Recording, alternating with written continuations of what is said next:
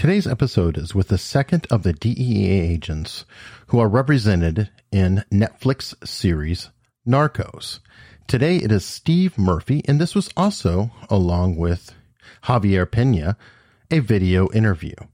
So check out Javier Pena if you haven't yet. You can listen to it on your feed, or you can go to YouTube, look for Eric Hunley, and you can watch both interviews with Javier and Steve Murphy. Don't forget, I also have a live stream available where you get to ask questions of previous guests yourself. Next up, we will have Robin Dreeke, who was a spy master in the FBI. And now, I bring you Steve Murphy. My name is Eric Hunley, and this is Unstructured, where we have dynamic, informal conversations with some amazing people.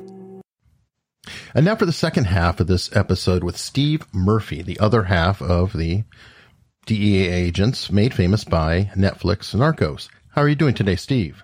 I'm doing well, Eric. Thank you very much for having me on the show. I'm really thrilled to have you, and I understand you actually spent a little bit of time in my neck of the woods. I did. I started as a police officer, uniformed officer in Bluefield, West Virginia in 1975, but in 1981, I was picked up as a special agent with the Norfolk and Western Railroad Company, which is now Norfolk Southern Railroad. And I moved to, lived in Virginia Beach, but I actually worked 2 years on Lambert's Point, the coal piers down there in Norfolk. So love that area. That is really cool. And how is it different though? Because I've never really investigated what exactly a railroad police officer did or does. Yeah, they have the responsibility of investigating any crimes committed against the railroad. The railroad has, years ago had a lot of, power. Even our retirement system was a federal railroad retirement system. But anyway, railroad policeman investigates all crimes committed against the railroad except capital crimes. And then you call in the local investigators on that. And like when I spent 2 years in Norfolk, then I transferred back to West Virginia, and I still maintain jurisdiction in West Virginia and Virginia. So it's more than a security guard because there are investigative functions, but to be quite honest, it just wasn't really what I wanted to do in law enforcement. So not taking anything away from the railroad cops that are out there now. I got some great friends, and there's some outstanding investigators that I learned a lot from, but just wasn't what I wanted to do. Okay. And I think you had applied for different federal positions. Did you happen to apply for the FBI or Treasury or any of the other agencies? Yeah, I applied to be an FBI agent, and I'd like to jokingly say the best thing that ever happened to me is they didn't take me. But that's kind of law enforcement humor, and the contractor understand what I'm talking about. And actually applied to be a customs agent through the Department of Treasury. And the first notice I got from them was to come in and take the test to be an IRS agent. Well, I didn't want to be an IRS agent. I'm not that smart, to be honest with you. But, went, took the test, and the IRS never called me. So I must have really screwed up that test. Well, I've had actually 9 FBI agents on, and I'm always curious about where these jurisdictions are and where they overlap, because to me, there has to be a lot of overlap between DEA and FBI. You both handle drug cases, right? Yeah. And here's the big difference. So DEA is a single mission agency. That's their only responsibility is investigating narcotics and narcotics traffickers. Okay. We have no other crimes that we investigate, maybe money laundering that's associated with that. And then there are some peripheral crimes such as, human trafficking that are involved in that type of business, and, extortion, but it's all related to the drug business. So it's one crime that DEA is responsible for investigating. If you look at the Bureau, they have over 400 different crime categories that are responsible for investigating. I mean, talk about being overwhelmed. And, we like to give them a hard time, and it's just friendly competition between agencies. They've even got one law that says if there's a crime committed that doesn't fall in one of the other categories, they're still responsible for it. So, God bless those guys. They've got their hands full with everything that they're responsible for trying to keep up with. So if a homicide is involved with a drug case, then would the FBI come in and work with you on it, or how does that break down? No, a homicide we would call the local investigator. So like I was stationed in North Carolina at one point. depending on what jurisdiction you're in, if you're in a bigger city where they have experienced homicide investigators, you'd probably call them in. But if you're out maybe in a more rural area, you might call the state, like in North Carolina, you might call the North Carolina State Bureau of Investigation.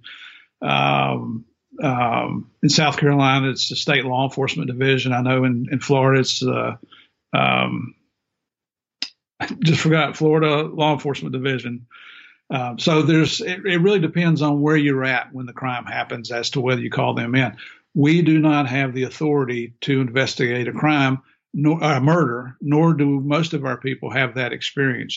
That's something you don't want to mess up the crime scene. I believe in the book you talked about a particular incident where you didn't know if it was bad guys who were casing you when you were casing a place or were observing it, and it wound up being cops. Can you talk about that a little bit? Yeah, we call that blue on blue situation. So what happened? I was still a relatively new agent. I no longer had a senior partner that I answered to, but you know what? If you've got a brain, you always maintain those connections, because the guy I worked with at that time was Gene Frankar, and he's probably one of the smartest human beings I ever met in my life. And still, as you know, as newer guys coming up making cases, even though you've got all these years of law enforcement experience, you know, you're still going back and seeking advice, because he really knew what he was doing. So we had an informant that gave us their information. At this time, another agent, Kevin Stevens, and I had become partners, and he was a little bit younger than I was as far as time on the job. Mm-hmm. But we were smart enough to run everything by Gene. So Gene, he said, yeah, go with it, but you know, these are things you need to be careful of. Well, we went out and set up our pre-surveillance of the meeting spot, and it was actually a Denny's restaurant over at the Miami International Airport. So all of our cars have blacked out windows, and I pull into this parking lot across from the Denny's where I could see the front door. And, you know, cops are notorious for backing in, even in unmarked cars, backing into a parking place. So you always pull into a parking place because that, you know, it's less obvious. And the criminals recognize that as well. So anyway, I'm watching the front door, and after about 20 minutes, I'd parked next to a pickup truck, and it had blacked out windows, but everybody's got blacked out windows in Florida, mm-hmm. South Florida. So anyway, after about 20, 30 minutes, the truck, I hear the motor start, and I didn't realize anybody was sitting in it because I hadn't seen any movement. And he pulls out, and then he pulls on the other side of me and now blocks my view. And I'm thinking, well, my first thoughts are, well, crap, now I can't see the front door. So it only took a few seconds to realize something's not right here. So I alerted all the other DEA agents on the radio, and I pulled out of the lot, and we went to a different meeting site. And we all, you know, we knew that was either bad guys. It was either the bad guys setting us up or doing surveillance on us, or it might be other cops. So we all put our bulletproof vests on and so forth, put our gun rigs on, and we came back. And as we pulled in the parking lot, we had guys come from behind, and we had 3 cars come in from the front. We turned our blue lights on so they knew we were cops and got out. And sure enough, it was undercover narcotics detectives from Hialeah Police Department. So our informant was talking to one of their informants. And you know what? I'm glad you brought that up, because that's one of the dangers associated when you're working undercover. Law enforcement agencies and personnel can be extremely competitive. You know, they say we're all type A personalities. I don't think I am, but my wife says that's what makes me a type A personality. So you're very protective of your investigations, which is extremely dangerous. And in this case, you know, thank the good Lord it worked out for us. But I mean, that could have ended up in a gun battle right there, and we didn't really got the case started. Is that relatively common? I wanted to ask that because that to me is such a frightening scenario where you have a mix up and potentially it'll be all good guys killing each other. It happens more than you want to admit to it. I know there was a case where years prior to this down in South Florida where a Hialeah police officer shot another undercover because they didn't know that each were in the same situation. But now deconfliction centers have been set up across the country, especially in major cities, so that agencies, if you're going to go out and do a deal, you contact the deconfliction center. And I don't want to give up too much information on how they work, but the mechanisms are in place now so that you can prevent blue on blue situations. Okay, so there's a bit more communication and cooperation between agencies, I'm praying. Absolutely. Thank God. Now, you were in Miami which years again? Early 80s? I got there in 1987 and I left in 1991. Okay, that's right, because you got to Colombia after Javier, right? Correct. Okay, so were you during the thick of the, quote, cocaine cowboys period? It was still very active down there in 1987. I think it was starting to slowly calm down a little bit, but it was still very common to find, murder bodies anywhere, trunks of cars or houses or wherever. You just never knew. It was still extremely violent down there during the time. Everybody carried guns. Cell phones were just starting to come out then, believe it or not, in the late 1980s. And, quite honestly, one of the, you don't profile, but, one of the first indicators, if you saw people that you thought might be Colombian or Cuban carrying cell phones, because they were so new, it was relatively a good option that could be someone involved in the narcotics business. Now, either that or real estate agent. Exactly. But, and the people that listen to this, please don't come back and badmouth me for profiling, because you had to do what you had to do to stay alive. And one of the things that keeps you alive is your observation skills. I actually lived in Fort Lauderdale in like 88 time period. Mm-hmm. And that was right when Cops came out. I don't know if you remember the show Cops. Oh, yeah. Well, that first season of Cops I thought was very interesting because every episode seemed to take place within 1 mile of the apartment I was living in. What kind of place were you living in, Eric? It's kind of a dump. I was 18 years old. I was going to be a travel agent type of person, wound up working at Alamo Rent-A-Car. But anyway, that's a side note. It wasn't only Miami that was problematic, right? Fort Lauderdale had issues too, if I recall. Oh, all the way up to West Palm, actually up to St. Lucie. Port St. Lucie was at one point was very active with smugglers coming into the different bays and the different docks that were associated there. And then you had it all the way down to the Keys. And then even on the west side, Fort Myers, over in that area, South Florida was just eat up with it. There were, we had an informant that would fly loads for us out of Colombia and would land on a deserted road out in the middle of the Everglades. There's a lot of places you could hide out there if you're coming in by boat, especially around the Keys, and get into those mangroves. Boy, you can hide all day long in there and nobody'd ever find you.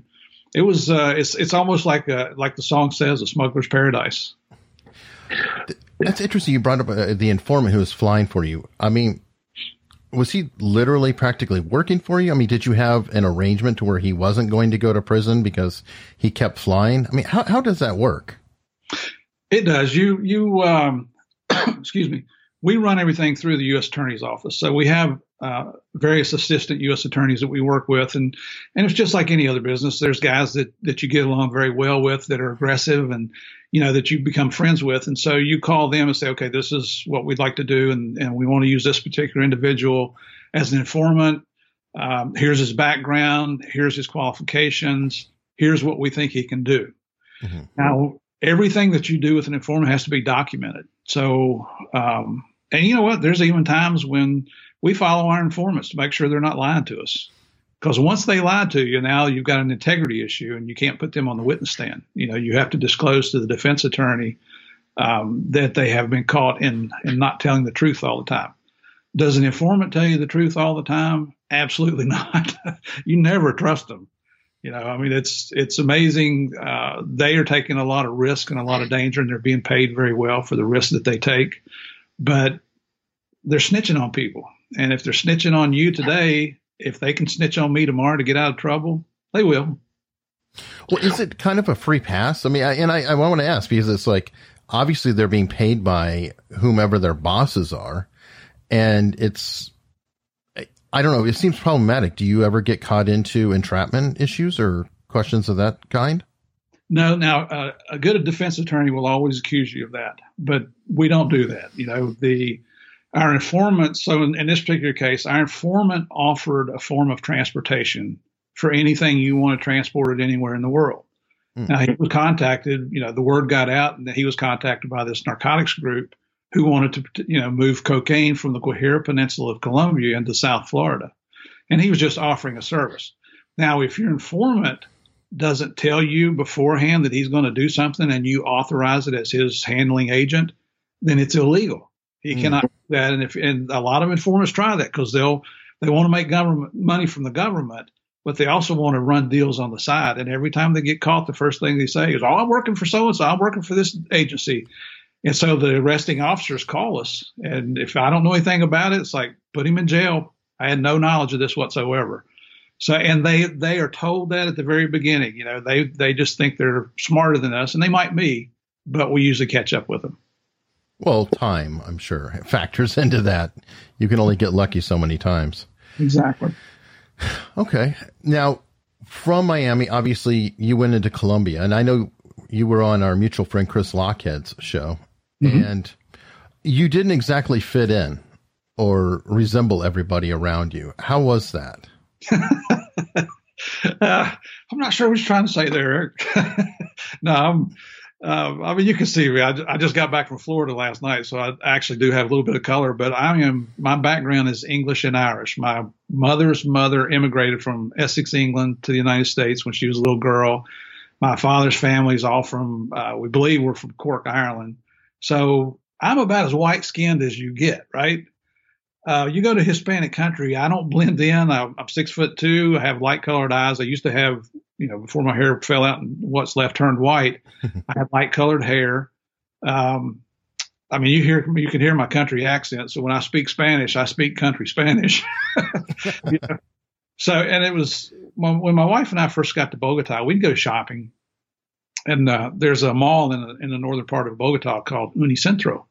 We would walk through there, and people would just stop and stare at us. And my wife has some Indian blood in her, some American Indian blood in her, so her skin was just a little bit darker than mine. But I mean, they're looking at me, and you're very self-conscious about it because you're thinking the only Colombians I'd ever met were the ones I'd put in jail. So I went to Colombia thinking everybody down here is a drug trafficker, which is really stupid, naive on my part, but that's another story.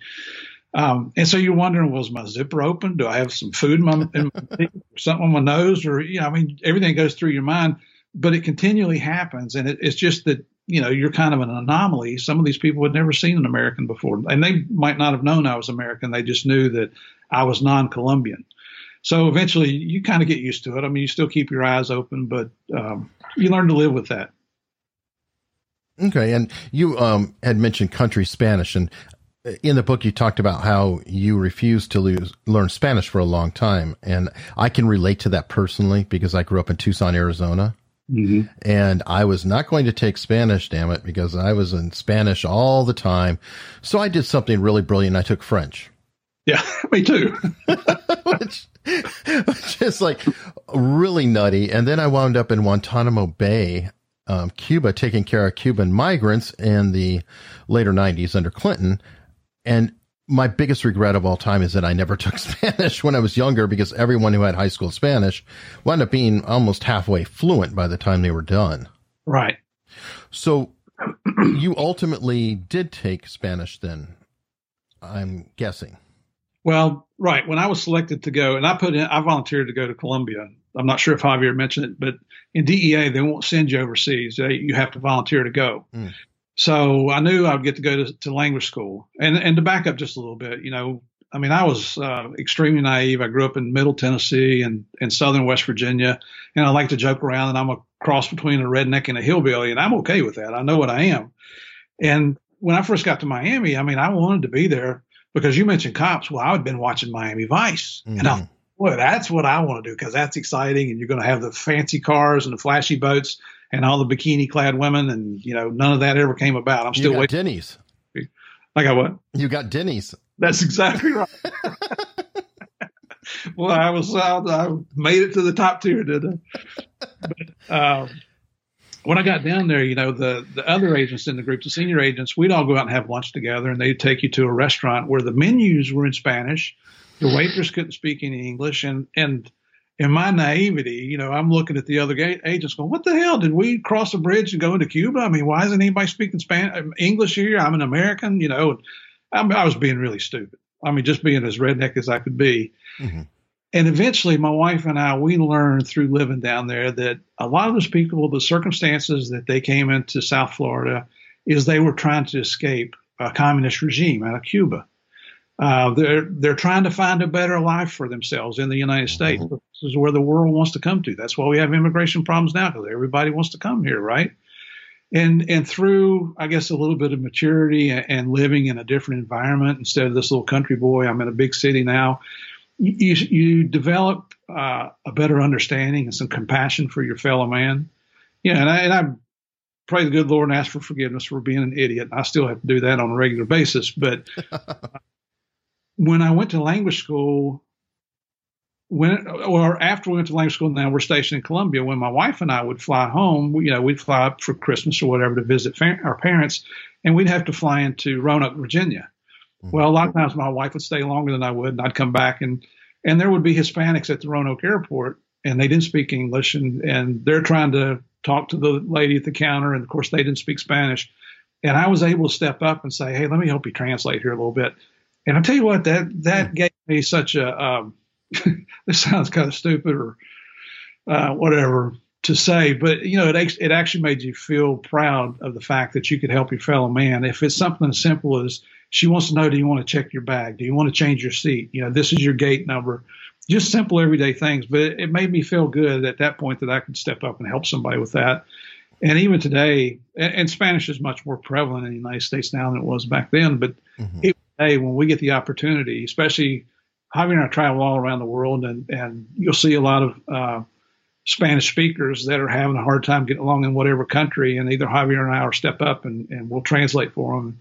And it's still a good feeling. So going to DEA and living in Miami for 4 years, it was a real eye-opener, but it was also a great growing experience for my wife and I both. Oh, I'm sure. When I was taking care of the migrants, that taught me a lot, because literally they watched their relatives die, get eaten by sharks, and everything else coming over. And meeting some of them, it was quite literally, oh my God, the only difference between you and me is where I was born. Exactly. It could have been us rather than them. And that is very eye-opening, because it's like, well, that's just a circumstance. You can't blame anybody for their birth. Right. That's exactly right. No, pick better parents. No, I'm just kidding. All right. So now, you volunteered to go to Colombia itself, or just volunteered for an overseas assignment? Well, I actually volunteered to go to Barranquilla, which is up on the coast. I did that as some of the agents there. I had been working a joint case with them. We'd seized a couple $1 million based on information they were sending us, and it just really seemed exciting. And my wife came to me. We'd been in Miami over 3 years, and she said, she's a registered nurse, and she likes working in the exciting parts of the hospital, the trauma units, and the things that I think are just really grotesque. She really likes that kind of stuff. And she said, our life's been really exciting here. What's the next most exciting thing we can do? I said, well, we could go to Colombia. We could transfer. And she me like, I had 3 heads and like I'm an idiot. And she thought about it for a while, and she came back. She said, you know what? You still want to go down there? And I said, yeah. And she said, if we're going to do it, let's do it while we're young.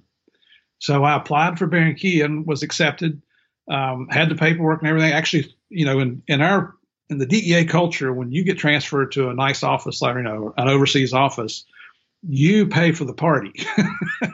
So I'd already taken my group out, when we'd had a good evening. And then I found out that they took the transfer away from me because they needed somebody that spoke Spanish there quickly.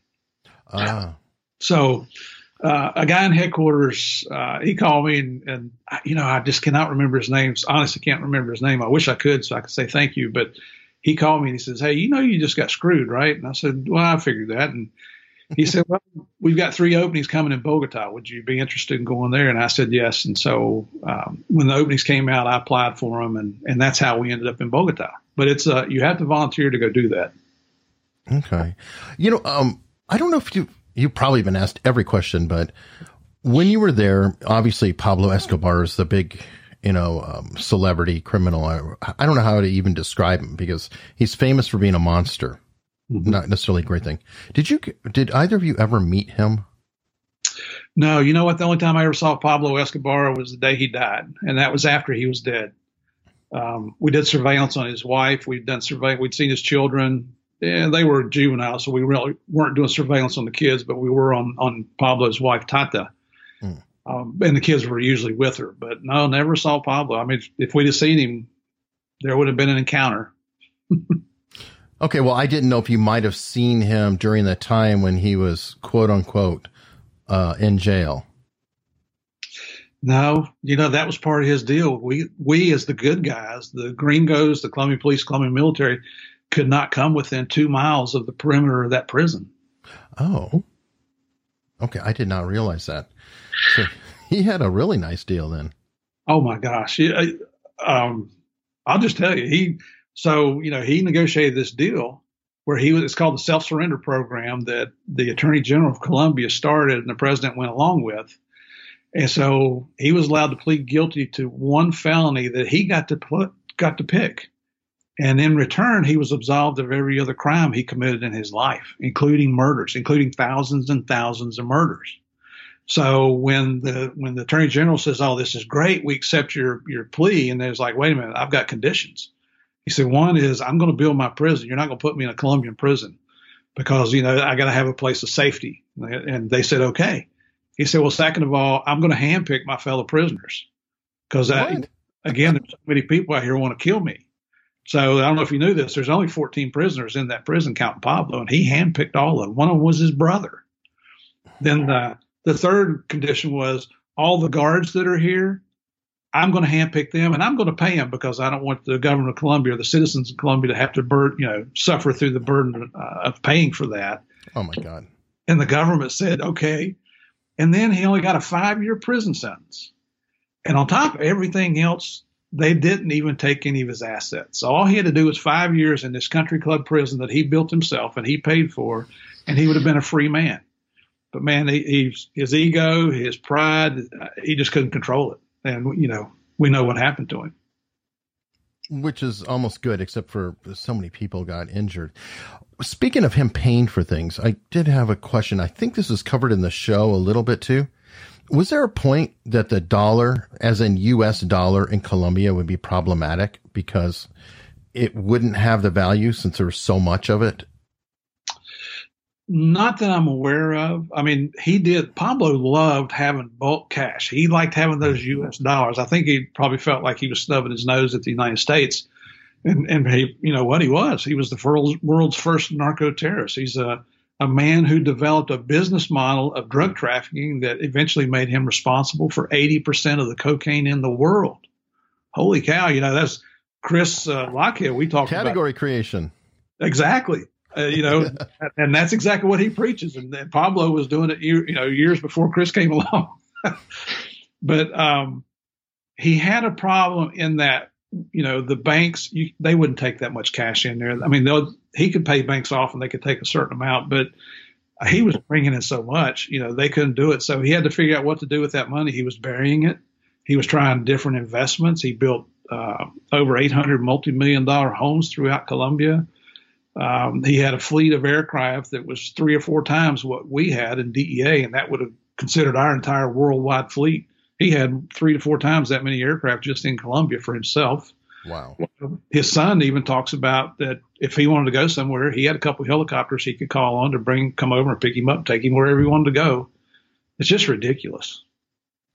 Yeah, that seems completely obscene and crazy. And I would think if you have so much cash, it's problematic to spend it. And I've had FBI agent on, I believe it's Eugene Casey, and he talked about one of the laundering mechanisms because he worked money laundering. And I'm guessing you guys had to look into that too, because that might be another way to find these people.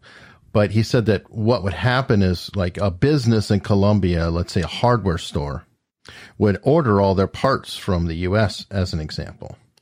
And they would go to the hardware store and say, okay, we're going to pay your debt. You give us the money here in pesos or, whatever. And then they would pay the currency through a wire to the United States. And that was one of the methods to launder. Did you run into any of that? Well, the big thing for us was, believe it or not, primarily bulk cash being transported back into Colombia was the biggest means. But now they had the black market peso exchange, which is very similar to what you're talking about. They would buy products throughout other parts, legitimately buy products throughout the world, and then bring those into Colombia and sell them. And now you've got your cash back. So that's part of the black market peso exchange. They developed a thing that has gotten very popular through other countries called trade-based money laundering schemes, where they buy goods in other places like truckloads of clothing and ship those down. There are some extremely sophisticated money laundering schemes that I have no idea how they operate, how they work. If you ever saw the movie The Infiltrator, the agent that is portrayed in that, the DEA guy, who's actually an IRS and a customs agent and then DEA, he ended up bringing down one of the largest banking systems in the world based out of Saudi Arabia.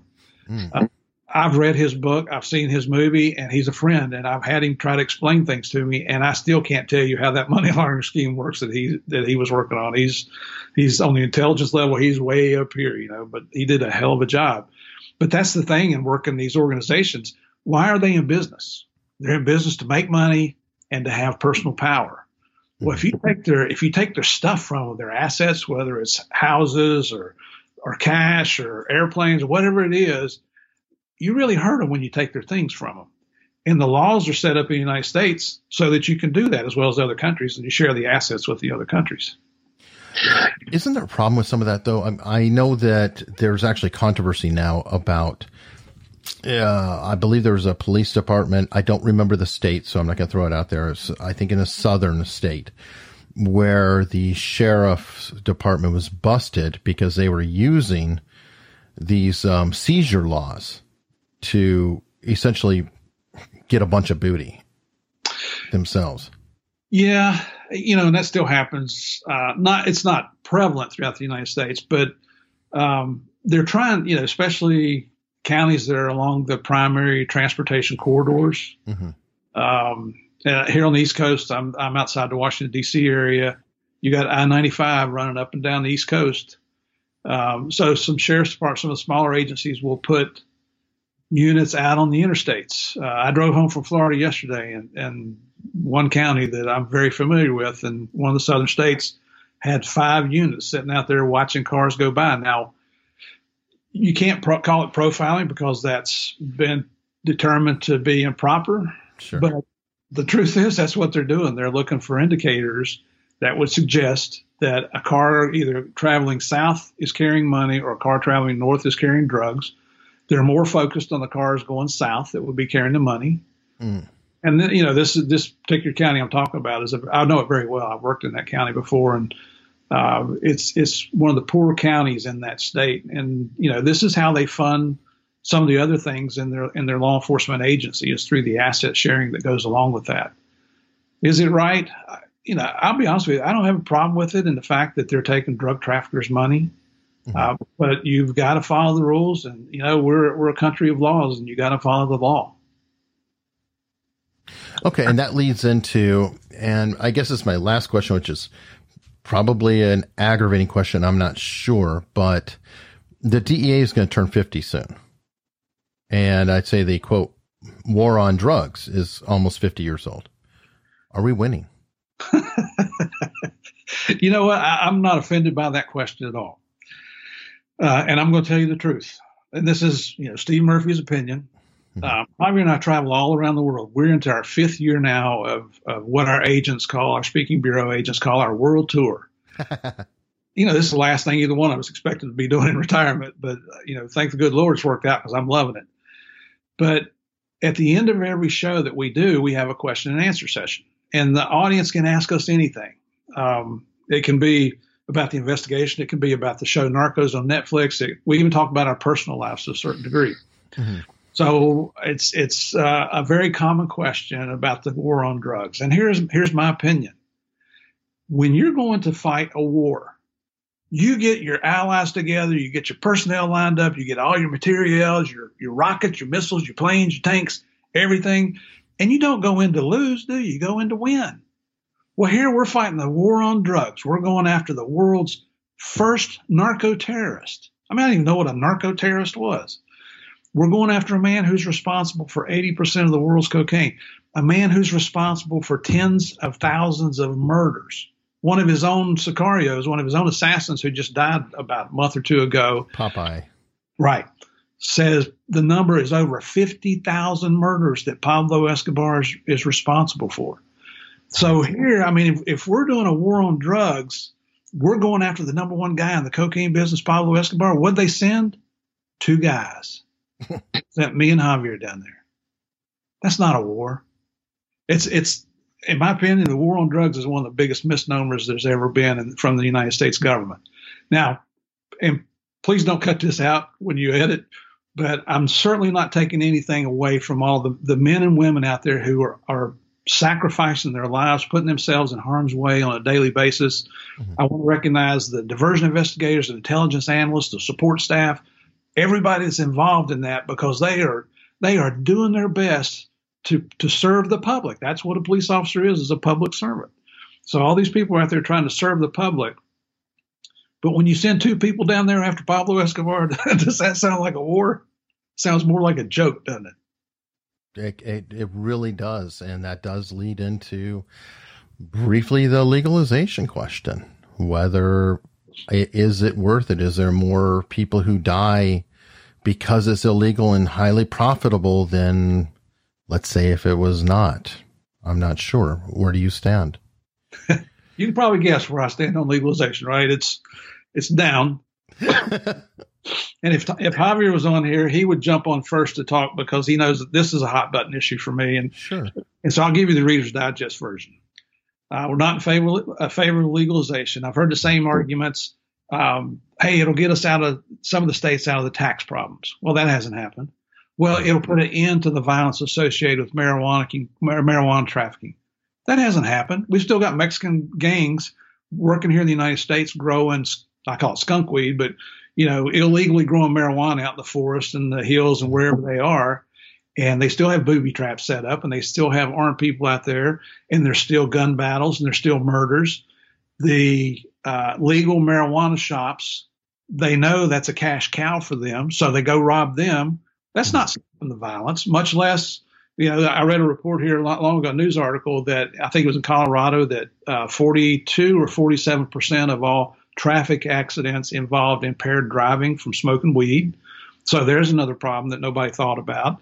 We look at countries around the world where they've tried legalization. It hasn't been successful in a single country yet. I mean, yeah, we think we're the greatest here in the United States. We think we can do it better than everybody else, but not this. It's just people say, well, you got alcohol is legal. That is.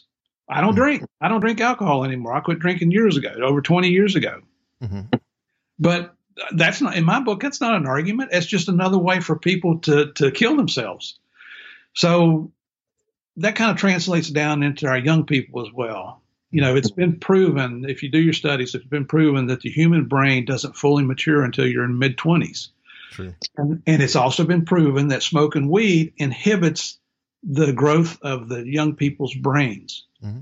So even if they wait till 18 to start smoking weed, when it's legal in these legal shops, their brains aren't finished developing. So now if let's say the smoking the weed on a regular basis causes their brain to not fully develop, well, now who's going to be responsible for taking care of these people because they can't reach their full potential? Or who's going to be responsible for taking the people that have respiratory problems? Because when you smoke weed, you inhale it in your lungs just like cigarette, right? Mm-hmm. Now, it may not have the same carcinogens that cigarettes do, but here's the bottom line. Just like you, just like every other working person in this country, I've worked my butt off for years. I've taken risks that most people don't take. I did it because I love doing it. I felt like I was helping my fellow man. But here I am in my retirement years, or coming into my retirement years. Why should you or I, the hardworking, tax-paying, honest citizens, be responsible for taking care of people who made bad decisions, who now have health problems from smoking weed or using whatever drug the drug of choice? Why should we have to do that? Why should we have to bear that burden, financial as well as moral obligation? We're going to do it because we're the United States. We do take care of each other, but it's just not fair when you've I was a cop for 38 years. I can't tell you how many times I've been shot at. And thank the good Lord I survived. Yeah. But I think everybody has a responsibility to take care of themselves, make sound decisions. I try to teach my children, for every decision you make, there's a consequence. Could be good or it could be bad. In my opinion, legalization results in bad consequences. Well, perfect. And I actually had asked Javier that as well. So I did get to explore both sides, or not both sides, but just both your opinions. They're right. Not necessarily opposite sides. And Steve, this has been just outstanding. Thank you so much for coming on. Now, people can find you at deanarcos.com, right? Absolutely. And I really appreciate the opportunity. I love this interview because it's a little bit off what people usually ask us. And most people want to hear my opinion on legalization. Never ask me that question again. I have to ask. It's crazy not to. Yeah. And it's, I know, Eric, and I'm putting a little self-commercial out here. Please. We have our book out, Manhunters, which I'm pretty sure you're probably going to mention, but I want to mention it as well. Yes. And we're all kind of stuck at home now with the coronavirus, self-isolating and self-quarantine, whatever you want to call it. And my wife and I are doing the same thing. So we're trying to think of ways that, we could maybe help people. And my wife and I are actually exploring a couple things to help the local law enforcement here in the hospital because she's a nurse. But anyway, for the month of April, we're offering a 15% discount on our book. Go on our website. You can order it. It's $29.95. It will be autographed with our actual signatures, and you can even put a little personal message on there that we're happy to write to you. The price includes shipping and handling. We market this book as a sure cure for insomnia. So if you're having trouble sleeping at night, this is the cure, guys. Come on, it's a good book. I have the audiobook, so you can't sign that, but I still am enjoying that. And I did want to reach out. If you are looking for things to do, I would love to have you both, if you're interested. I do a live stream. And with a live stream, it allows people in my audience and your audience to be able to ask questions of you directly in the chat. And if you guys are interested in doing that, I'd love to have you come on in the next couple of weeks and we could put it out. People could ask questions and give a great opportunity for them to ask things directly, because I do a lot of research, but I don't always get to the great questions. No, that would be exciting. We haven't done that yet. And we're all stuck at home for now. You know what? I need something else to do because my wife's going to get ready to work me to death around the house. All right. Well, we'll set that up. And Steve, thank you so much for coming on. Thank you, Eric. Wasn't Steve great? I mean, he and Javier are real heroes. I mean, to be the only two guys down there literally taking on a general over an army of narco terrorists. Wow. What a staggering story. Now, be sure to not to forget to check out the live streams and other video interviews on the YouTube channel. Again, look for Eric Hunley. And before I go, a couple shout outs. A show you may want to check out that's a little bit different is from my friend Andy Wong. It's called Inspired Money. And what's great about this show is it's not just a finance podcast. He actually talks about where money goes, how people spend it, and good things that they are doing in the world. It could be charities, it could be raising money, it could be a lot of different things. And I also want to shout out former guests of the show and upcoming guest combined. Scott Rouse, who has been on the show and also had a live stream with me, has an event coming up next Wednesday where he goes over Carole Baskin of Tiger King. Now, to make things interesting, it's not only Scott Rouse. It's Scott Rouse, Chase Hughes, Mark Bowden, and Greg Hartley. So you have four major heavyweights in the body language world who are deciphering, hey, did Carole Baskin do it? Didn't she do it? Who knows? But check him out. It's on YouTube under Scott Rouse. So youtube.com/Scott, Rouse. I think you'll really enjoy it. And once again, thank you so much for checking out the show. I can't do it without you.